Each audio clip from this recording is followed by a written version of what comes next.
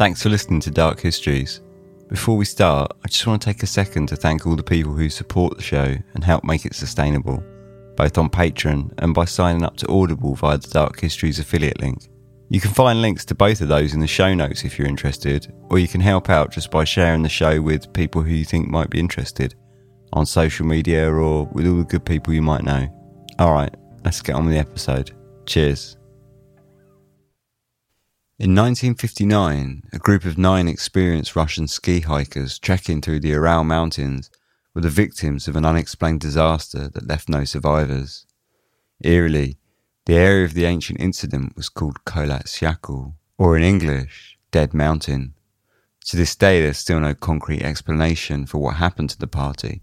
However, theories range from an avalanche to secret military testing, from UFOs to an animal attack, and things stranger still. Though sensationalised over the years to bolster certain claims, the story at its core still remains a mystery. Here we tell the story as it happened of what has become known as the Dyatlov Pass incident. This is Dark Histories, where the facts are worse than fiction.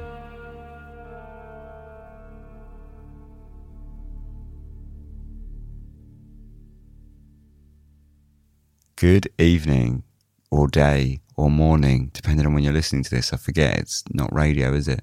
This is Dark Histories, Season 1, Episode 4, with the Dyatlov Pass incident this week, which is a huge mystery. It's super famous, I guess. Everyone sort of knows of it and has heard of it. I wanted to really do an episode on it. Wasn't content with just doing the usual nonsense.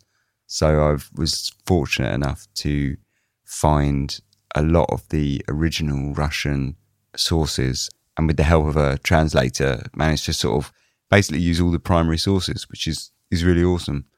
This is the Dyatlov Pass incident.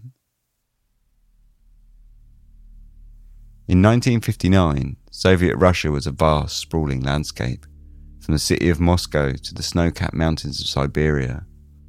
Many people were interested in exploring the wilderness for sport and adventure.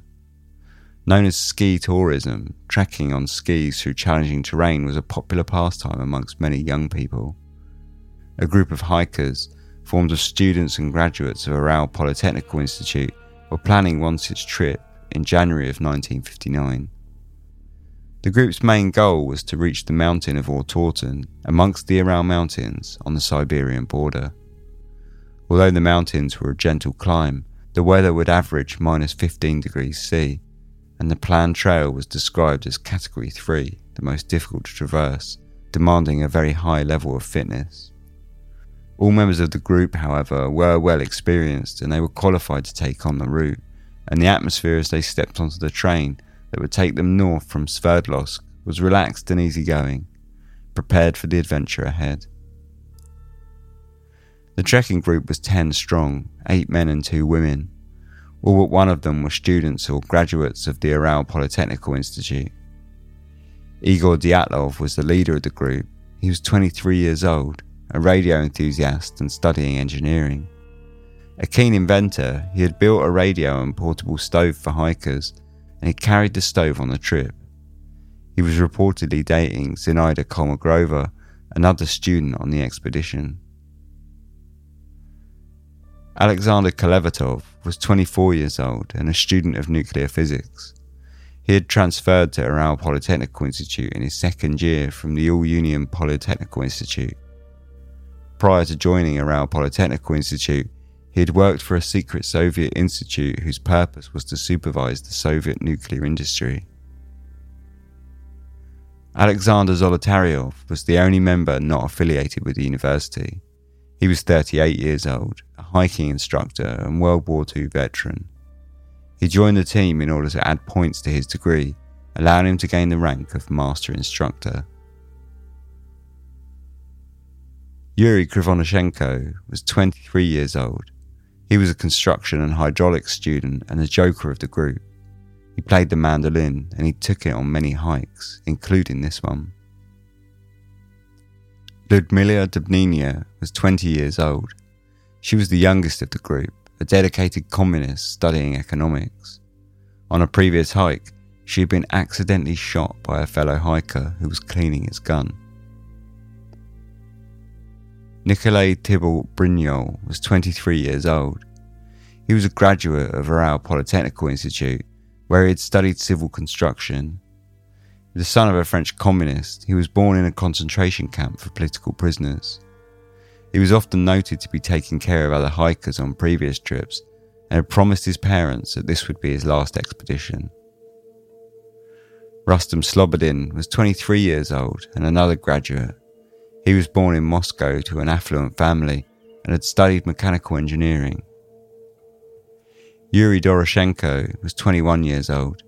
He was a radio engineering student. He had gained infamy around the university for having charged down a giant bear with nothing but a geologist's hammer on a previous camping trip. He was previously in a relationship with Zinaida Kolmogorova, who was now dating Igor Dyatlov, though kept good relations with both. Zinaida Kolmogorova was 22 years old. She was a radio engineering student. She was outgoing and lively, well liked around the school. On a previous trip, she had been bitten by a viper, but she continued regardless. Yuri Yudin was 21 years old. He was an economics student and he suffered from rheumatism, an affliction he would become thankful for, as we shall soon see. On the 23rd of January, the group left Sverdlovsk and travelled some 200 miles north by train to the city of Ivdel, arriving at midnight on the 25th of January. They stayed the night before then travelling by truck further north to the northern frontier town of Vizhao, where they arrived at 4:30 p.m, and again stayed the night and prepared to begin their trek towards Ortorton the next day. Before leaving, Igor Dyatlov agreed with the sports club that the group would send a telegram confirming their safe return to Vizhao no later than February the 12th. They borrowed horses for the first leg of the trek that would take them to an abandoned geologist village. They stayed the night in the abandoned village. However, Yuri Yudin fell ill, and after collecting a few minerals for the university the next morning, he left the group and returned to Vizhao. This turn of events makes Yuri Yudin the only surviving member of the expedition. The group is now 9, 7 men and 2 women. The group continued to travel along the river until the 31st of January. The cold weather dropped at minus 24 degrees centigrade at night, and they estimated their travel time to be around 1 mile per hour. On the 31st of January, they left the river and they made for the base of Kolyas-Yakul mountain. The local indigenous tribe of Mansai named the mountain. Its meaning in English can be translated as Dead Mountain. Although it sounds creepy, it meant there was nothing there to hunt. But like I say, it certainly sounded creepy. In a diary that the group was collectively keeping, the final entry is written: "Wind is not strong. Snow cover is 1.22 meters. Tired and exhausted, we started the preparations for the night. Not enough firewood. Frail damp furs. We started fire with logs, too tired to dig a fire pit.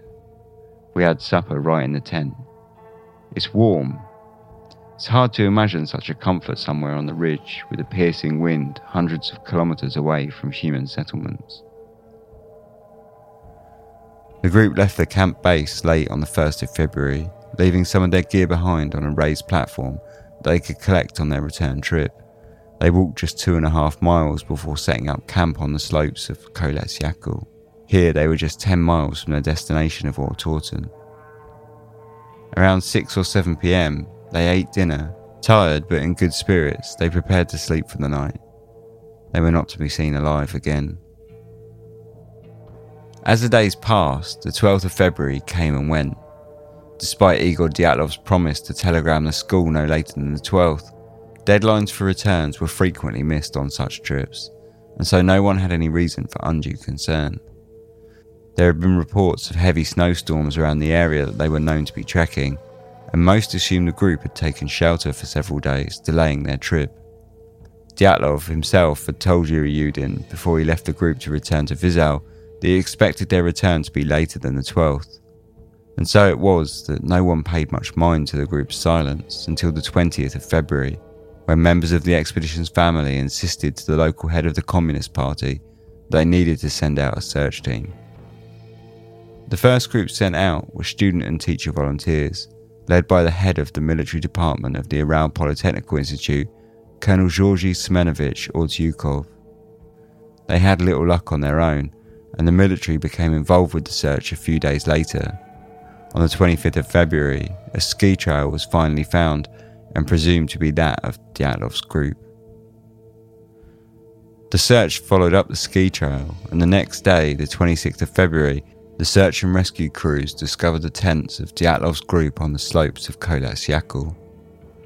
The tents were found ripped and torn with gaping holes in their sides. Upon investigation, they concluded that the tents had been cut open from the inside.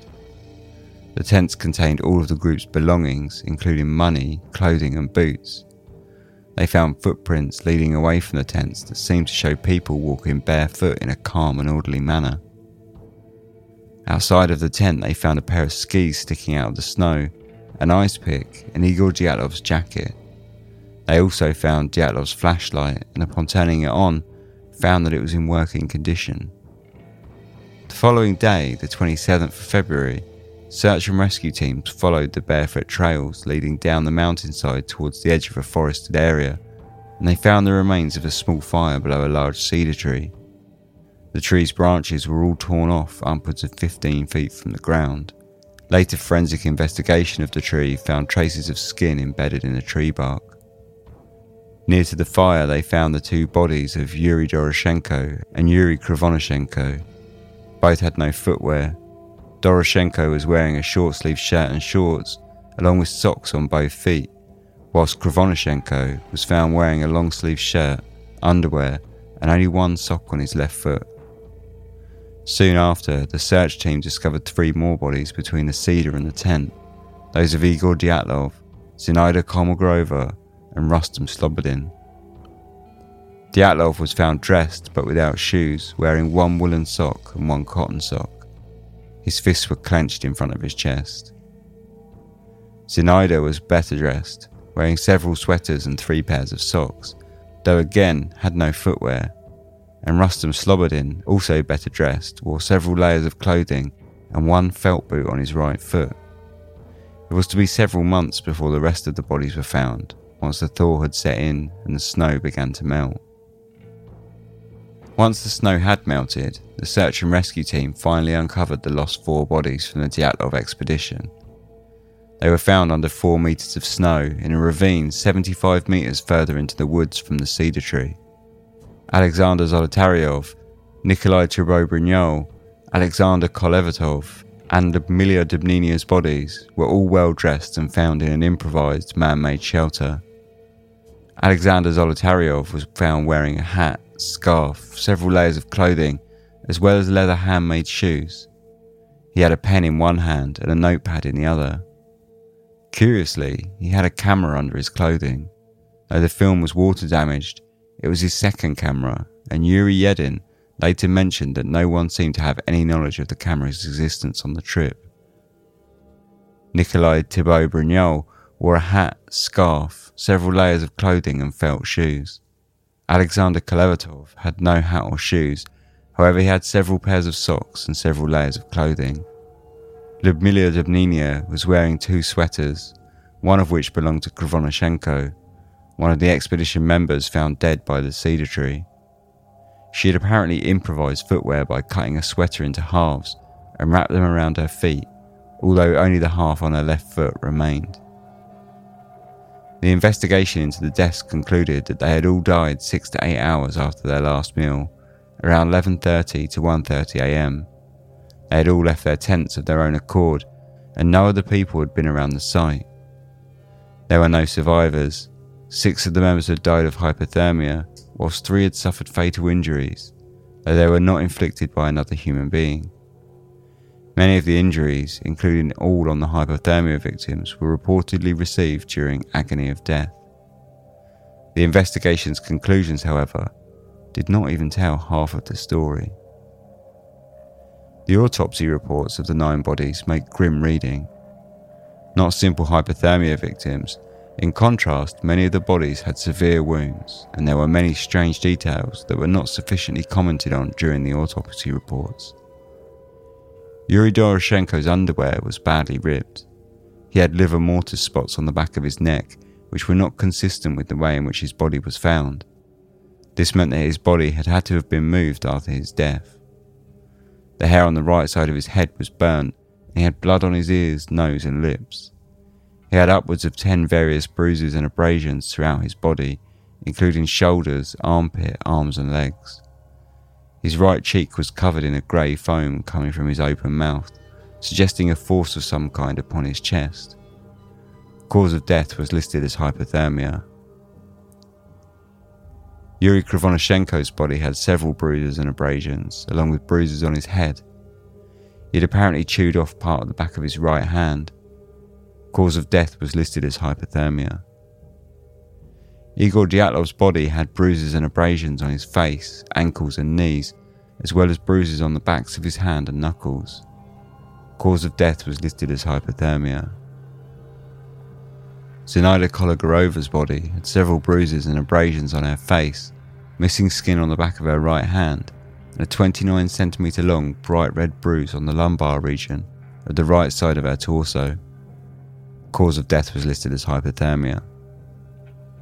Rustam Slobodin's body had bruises and abrasions on his face, hemorrhages of his temporal muscles on his head, blood from his nose, bruises on the backs of his hands and knuckles, and a fracture on the frontal bone of his skull. Cause of death was listed as hypothermia. Alexander Zolotaryov's body was found with eyeballs missing soft tissue around his left brow, with one bone exposed, an open wound on the right side of his skull, and ribs 2, 3, 4, 5 and 6 on the right side were broken. Cause of death was listed as fatal injuries. Nicholas Thibault-Brignol's body had multiple skull fractures, centering around the temporal region but extending around his skull, and a hemorrhage on his right forearm. Cause of death was listed as fatal injuries. Alexander Kolevatov's body had a lack of soft tissue around his eyes, with his skull exposed, a broken nose, an open wound behind his left ear, and a deformed neck. Cause of death was listed as hypothermia. Lyudmila Dudnina's body had missing soft tissue around the nose, eyes and cheeks, damaged tissue around her left temporal bone, missing eyeballs, broken and flattened nose, missing tongue.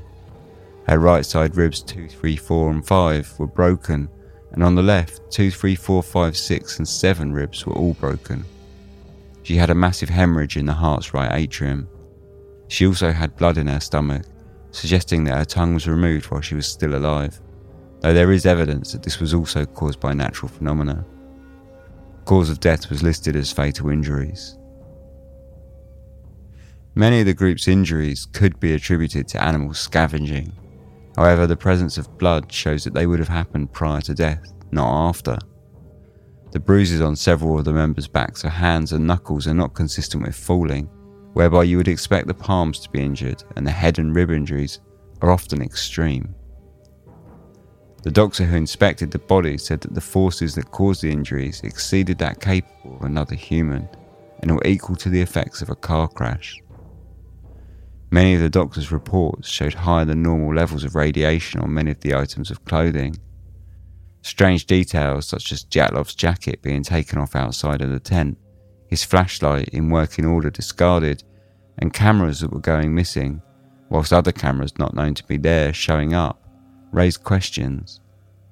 All of this is aside from the largest question of all: what made the group leave their tent in the dead of night in such a hurry as to have them all in various states of dress, cutting themselves out through the side of their tents, and then would cause all of the injuries?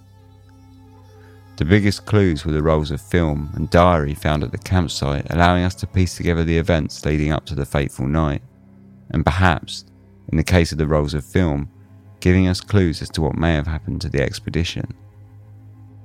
The official investigation's final conclusion was that a compelling natural force has caused the deaths, though for 3 years after the incident, the pass was closed to tourists.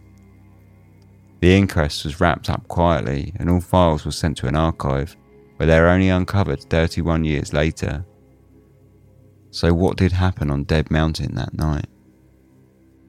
One of the most obvious theories is that the pass suffered an avalanche, capturing the victims of the group in its wake. The avalanche caused injuries and panic amongst the victims, and with the tents covered in snow, it explains why the tents were cut from the inside. It could also explain why the groups retreated away from the tents. Perhaps they moved in fear of a second avalanche.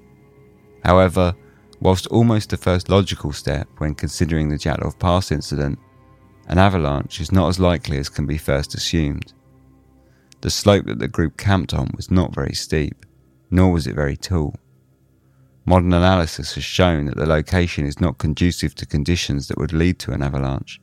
Furthermore, the footprints leading away from the tents suggest that the injuries suffered by the victims happened away from the camp, not in it. There are photos which show items of the group's gear stuck into the snow, which are still standing 4 weeks later when the camp was discovered by the search team, along with the front of the tents. The group was also very experienced, and they would have likely known that fleeing the tents, leaving all their clothing, would have been far more dangerous than the threat of a second avalanche. All of this evidence, plus the fact that no snowdrifts were noted, meant that an avalanche was quite an unlikely culprit. The local indigenous Mansai tribes form the basis for one theory that was common at the time of the event. There was a Mansai encampment to the northeast of the pass, and a Mansai trail led past the Dyatlov group's camp, just 200 metres away. Many people suggested that the Mansai were well versed in the mountains and would have known how to hunt and then cover their tracks. Some claim that the Mansai would not have taken lightly to people encroaching on their territory, whilst others claim that the mountains were a spiritual ground, and the group camping on the slope would have caused offence, leading to conflict. Much of this, however, has been put down to the misunderstanding of the Mansai people. The mountain, in fact, was not a spiritual ground at all, and the Mansai religion did not hold ground like this sacred in the first place, nor did the Mansai have any problem with people trekking through the mountains. One Mansai testified during the investigation that everyone goes to this mountain, Russian men and women and Mansai. There is no special prohibition to hike the mountain. There are other factors that go against this theory. The Mansai actually volunteered and helped in the search and rescue teams. There was a considerable sum of money found amongst the possessions, as well as alcohol, which was often used as currency amongst the Mansai, and was perhaps even more valuable than the money itself. If it was a Mansai attack, why would they have left such valuables? In fact, the Mansai did not even have any precedent of attacking people. There was one story of a Mansai attacking a Russian woman during the 1930s, but it was akin to that of urban legend, and may well be attributed to suspicion of indigenous tribes by some Russians of the time. One of the longest standing and often touted theories is that the expedition fell victim to secret military testing of some sort, either rockets, chemical weapons or developmental weaponry that either exploded and caused the injuries from force or could have poisoned them or scared them sufficiently to induce panic. Yuri Yudin himself was commonly a proponent of this theory, who saw evidence amongst the recovered possessions that there were items of clothing that he didn't think belonged to the group. Foremost were items used to wrap around the feet that were common military issue, and he stated none of the team owned them. Many of the items of clothing found were noted to have been tested for radiation, an unusual test to have been made in the first place. However, it was found that they were in fact radiated, showing that they had come into contact with some form. There were rumours that there was a secret military base nearby to the pass, and the Soviets had tested rockets in the northern Ural Mountains before. Furthermore, there were reports from geologists staying in Ivdel that on the night of the incident, lights were observed in the sky over the direction of the pass. One fascinating aspect to this theory pertains to the camera found on Alexander Zolotaryov's body. Though the film was water damaged, the images were processed and seemed to show what some speculate were lights in the sky, possibly of planes and possibly of an explosion. Lev Ivanov, the man in charge of the investigation, also claimed later on that during the search they noticed that the tops of many trees had been burnt, and that he was forced by the KGB to remove any mention of lights in the sky from the report given by the various Mansai witnesses. This theory, however, doesn't explain why only some of the members had such forceful injuries. The radiation on the clothing, though present, was later found to be inconsequential, and there were no positive results from toxicology testing on the bodies. Further, there's no real evidence that shows testing of weapons over the past, though naturally this doesn't discount secret tests that might have taken place. Following on from military testing theory, the logical leap for some is that UFOs or aliens could have been the cause. Much of the same evidence for the military testing is cited as proof. The burnt trees, the reports of lights in the sky, Zolotaryov's photos, etc. However, one other piece of information used to bolster the theory comes from testimony of Lev Ivanov, the leader of the investigation. As we heard in the previous theory, he was the man who testified that the tops of the trees had been burnt, and that he was forced to remove mentions of light in the sky from the reports. Shortly after the incident, he became unusually fascinated by UFO phenomena. Throughout the 1960s, he made several requests to the KGB archives for information on UFO sightings. This is peculiar in itself, given that this man held a high legal position, and at the time, UFO phenomena were regarded as a pseudo-religious interest in an ideologically atheist Soviet Russia. Was it all just one man's leap in curious logic, or was he onto something with his theory? Did he know more than others, given his position in the investigation? The obvious flaw with this theory is that it is all speculation. There is, of course, no solid evidence that UFOs or aliens were to blame for the incident, but the testimonies from Ivanov are fascinating. One of the more bizarre theories involves a Yeti coming across the group and frightening them out of their tents. The severity of the injuries and the doctor's claim that they could not have been caused by another human are used to bolster this theory. There is perhaps one other piece of evidence, and that is in frame 17 of the photos taken from Nikolai Thibault-Brignol's camera. The image shows a figure in the background that many have claimed was a Yeti stalking the group. In reality, it is likely it was simply another member of the group. There is no other evidence that any animal attacked them, let alone a Yeti, such as prints in the snow or any other animal tracks. This also doesn't explain why only some of the members had such injuries, whilst others closer to the camp were relatively unscathed in comparison. Theorised by Alexei Ratikin, it is posited that one or more of the team could have been KGB agents looking to meet with CIA agents to deliver samples of radioactive clothing to the spies and take photos of them. This theory suggests that the expedition was cover for their mission. However, the meeting went wrong and fighting ensued. Evidence put forward to bolster this theory is mainly centred around the backgrounds of certain members who had worked in secret Soviet institutes prior to the trip.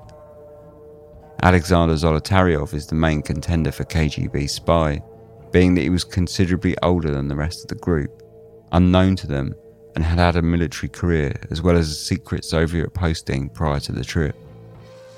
He also had a camera that was found on his body which Yuri Yedin stated was not known to the group. It's also known that at least one camera that the group was using later went missing. Whilst this all sounds far-fetched, remember that this was the height of the Cold War, and certainly we now have evidence and concrete proof of much more bizarre events that happened between the KGB and the CIA during this era. However, this theory has been roundly debunked by family and friends of members of the expedition, as well as many research groups who flatly deny any evidence to support it. New research suggests that a rare weather phenomena may have caused the expedition members to flee in irrational fear. The general theory goes that in certain circumstances, wind can hit certain elements of terrain, creating a series of vortices known as Kármán vortex street. This would create infrasound, vibrations which produce sound below the range of human hearing that is known to create panic, anxiety, difficulties with breathing, and nausea. Perhaps it's feasible that this panic would have driven the expedition out of their tent and into the cold night. These phenomena are widely reported in similar conditions to those of Dyatlov Pass, amongst many other peaks, and it has been suggested that the peak of the mountain could have created such vortices, the sound then carrying down through the pass. The main proponent of this theory was Donny Icar, who spent 5 years researching the incident and came to the conclusion of infrasound causing the event, stating that it is the only logical explanation. Despite all of the theories, we're still left with something of an unexplained mystery. Much can be explained, but we're still left with many unanswered questions. No one theory can wrap up all events that took place, and due to lack of any witnesses, it will likely stay that way, barring any great future revelations or undiscovered documents coming to light.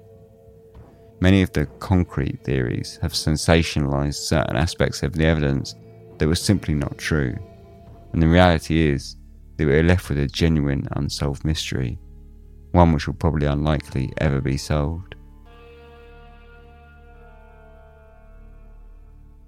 Boom, the Dyatlov Pass. There's a lot to sort of go through. I think we'll just kind of go through the theories again after these adverts. Forbidden history, grisly ghosts, monstrous cryptids, and harrowing folklore dominate Japan's history and culture. Mysterious Japan is a bi-weekly podcast presenting these spine-chilling horror stories, urban legends, and unbelievable histories in a campfire story format. Many of these tales have never been presented in English before. Our journey takes place where dark history and supernatural folklore collide. Mysterious Japan is produced, written and translated by recognized Japan expert Dr. Heath Havey. Season 1 relates the unbelievable legends and ghost stories from the so-called suicide forest. Listen to Mysterious Japan for free on Spotify, iHeartRadio, or wherever you listen to podcasts. Learn more at our website at themysteriousjapan.com and be transported by unbelievable stories where the lines between reality and folklore become blurred in the shadowlands of Japan. Once again, that's themysteriousjapan.com.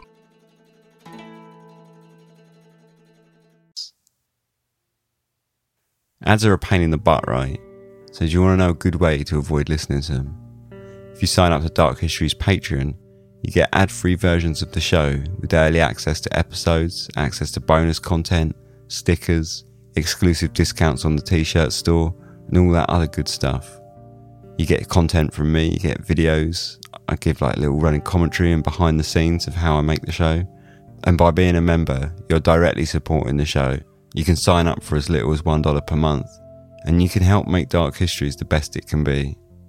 For more information, check out our website at darkhistories.com or pop over to the Patreon at patreon.com/darkhistories. Right, enough of all that. Thanks for listening, and let's get back to the episode. So this is a crazy story. Everyone has their own kind of, I think, well, everyone who knows about it, and I think a lot of people know about it, it's a really common mystery, this one, isn't it? It's really huge. It's been covered by a lot of people, and I think everyone sort of has their own theory as to what happened. I personally am not entirely sure. I think I can buy the infrasound. I can buy the KGB Cold War angle because I think that was bonkers. But all the others I think are probably nonsense. So we can kind of go through some of them. I don't think it was an avalanche. I think it's quite obviously not, actually. The evidence is quite strong that it wasn't an avalanche. Just by looking at the pictures, you can see with the ski poles and skis sticking out of the snow, if the avalanche was enough to knock the tents down, it would also have been enough to have pulled those out of the snow, and they're standing up. And when you see the pictures, it's not even a slope, really. You can see that they actually camp on quite a level ground. The picture makes it look like a slope, but if you look at the background's sloped as well. So when you straighten it, basically when you correct it so that the horizon is straight, they're actually camping on quite a level ground. So I don't know if I can buy the avalanche theory whatsoever. So that's that one in the bin. The Mansai one equally is in the bin straight away. You know that's exactly like that. That's just prejudiced. A lot of the people that basically complained and thought it might be Mansai were essentially just prejudiced against them for being indigenous, sort of an indigenous tribe. And it seems that was quite common at the time. That there was a couple of other incidents, like in the years prior to this, that the same thing happened, where someone went missing and they just blamed the Mansai for it for no reason other than that they were the indigenous tribes. So that one's out in the bin straight away. Military testing. So you look at, I can sort of buy that, because I've seen the rolls of film, obviously, and I don't believe they were airplanes. I mean, some of them, people say, that looks like an airplane. Well, it really doesn't. It's just like a light on the film. And I find it hard to see an airplane in it myself, personally. But I can buy that it was some sort of missile test, because I actually looked up, when I was researching this, I looked up the Soviet missile silos for and military bases, and they were all around the area where they were staying. Some of them were secret back then, but they're known about now, and others were not so secret. And then there's probably some also that are still secret even now that we just never knew about, and are either sort of abandoned in the middle of Siberia, or we just don't know.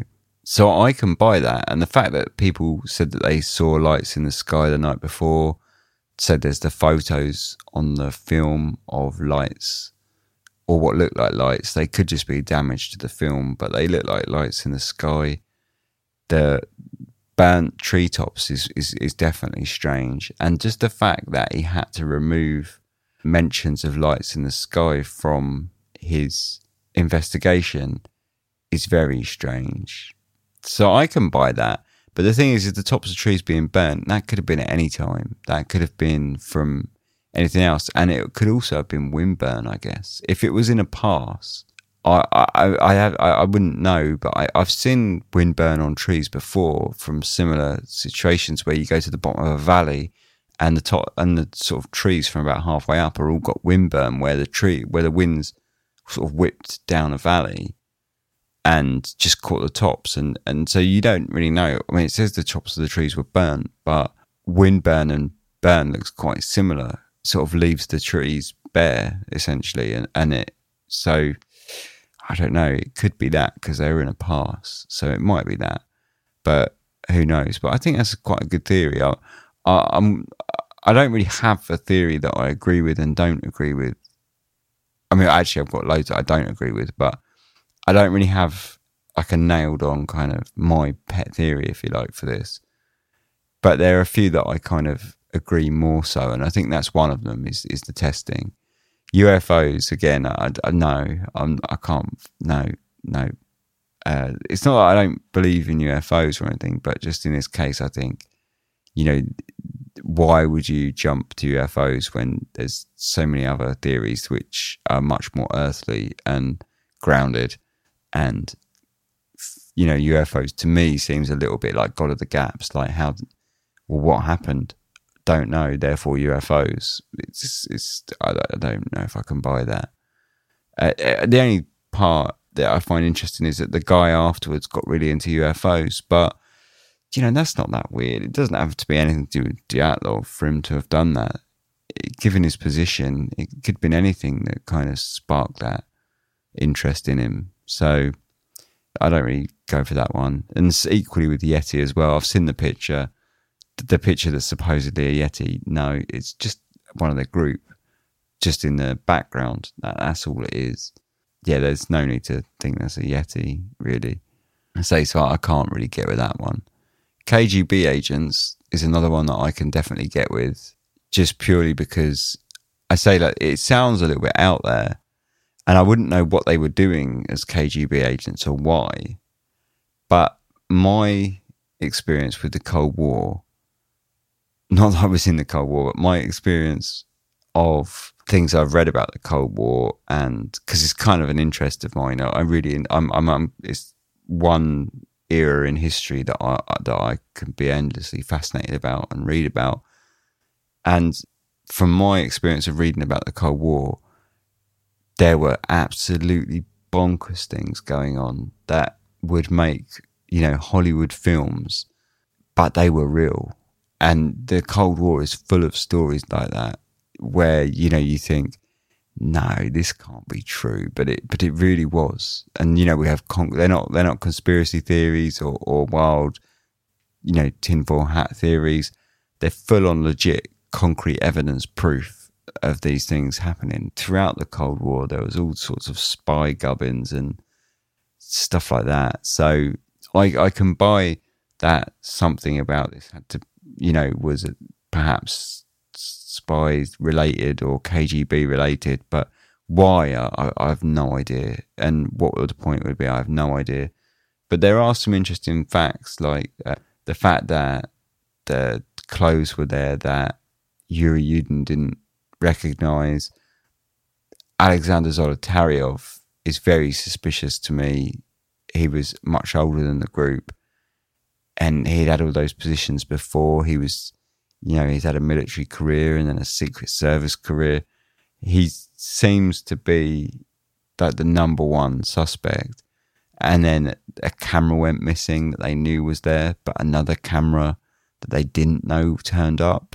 All of this stuff sort of leads me to think, it seems far-fetched, but knowing the Cold War, who knows? Because the Cold War was a time where things just seemed to go absolutely bonkers, absolutely bananas.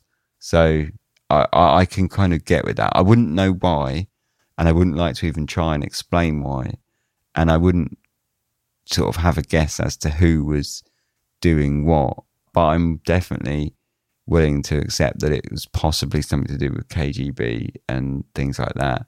But I mean, what would have, I don't know. The other thing that sort of makes me feel like it was possibly something like that is when you look at all their wounds, in particular, Igor Dyatlov's wounds were defensive wounds. A lot of his wounds were defensive wounds on the backs of his hands and the backs of his arms. So that seems strange to me. And there was a few of them. There's a couple of other members with defensive wounds as well. So, I can get with that, definitely. And the infrasound one as well, I can get with that. I can see where they're coming from there. I can see them sort of being in the tent and the infrasound sort of freaking them all out, and they kind of, it's late at night, they hear it. Perhaps they thought it was an avalanche or something with this like kind of rumbling panic. So they all kind of get out of their tents. They don't know what's going on. It's all a little bit nightmarish. I can see that fully. So yeah, I can honestly sort of see that. The other sort of theory that I didn't include, but I can see, is that it could be something to do with the stove that he took on the trip. Just that, they cooked in the tent with stoves in a tent. Now that to me doesn't seem like a wise thing to be doing. They were, they had the experience, so I'm sure they knew what they were doing, but that doesn't seem all that wise to me.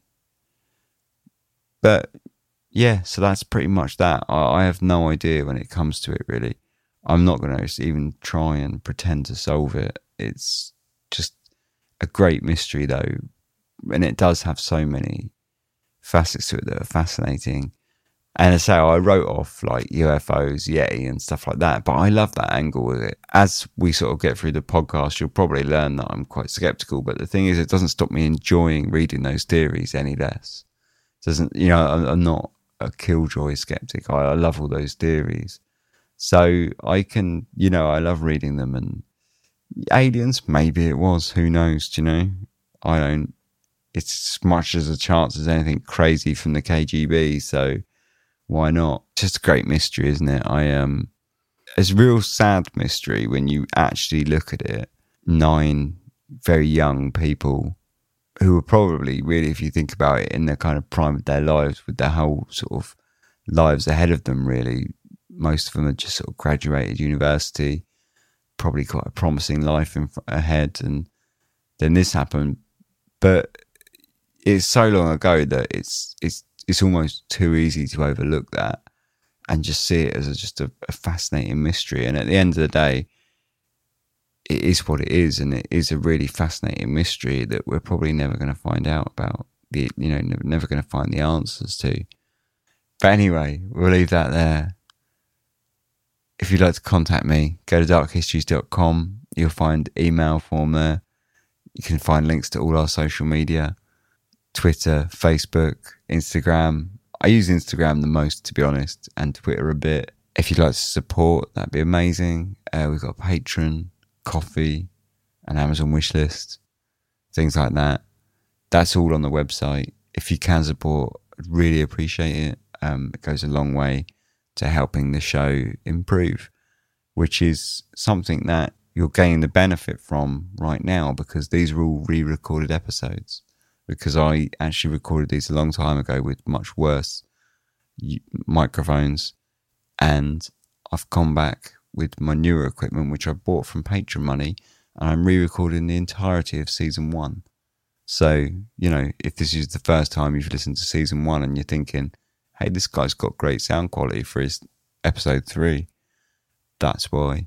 So yeah, if you can, support, that'd be amazing. Other than that, thanks for listening. See you in a couple of weeks. Sleep tight.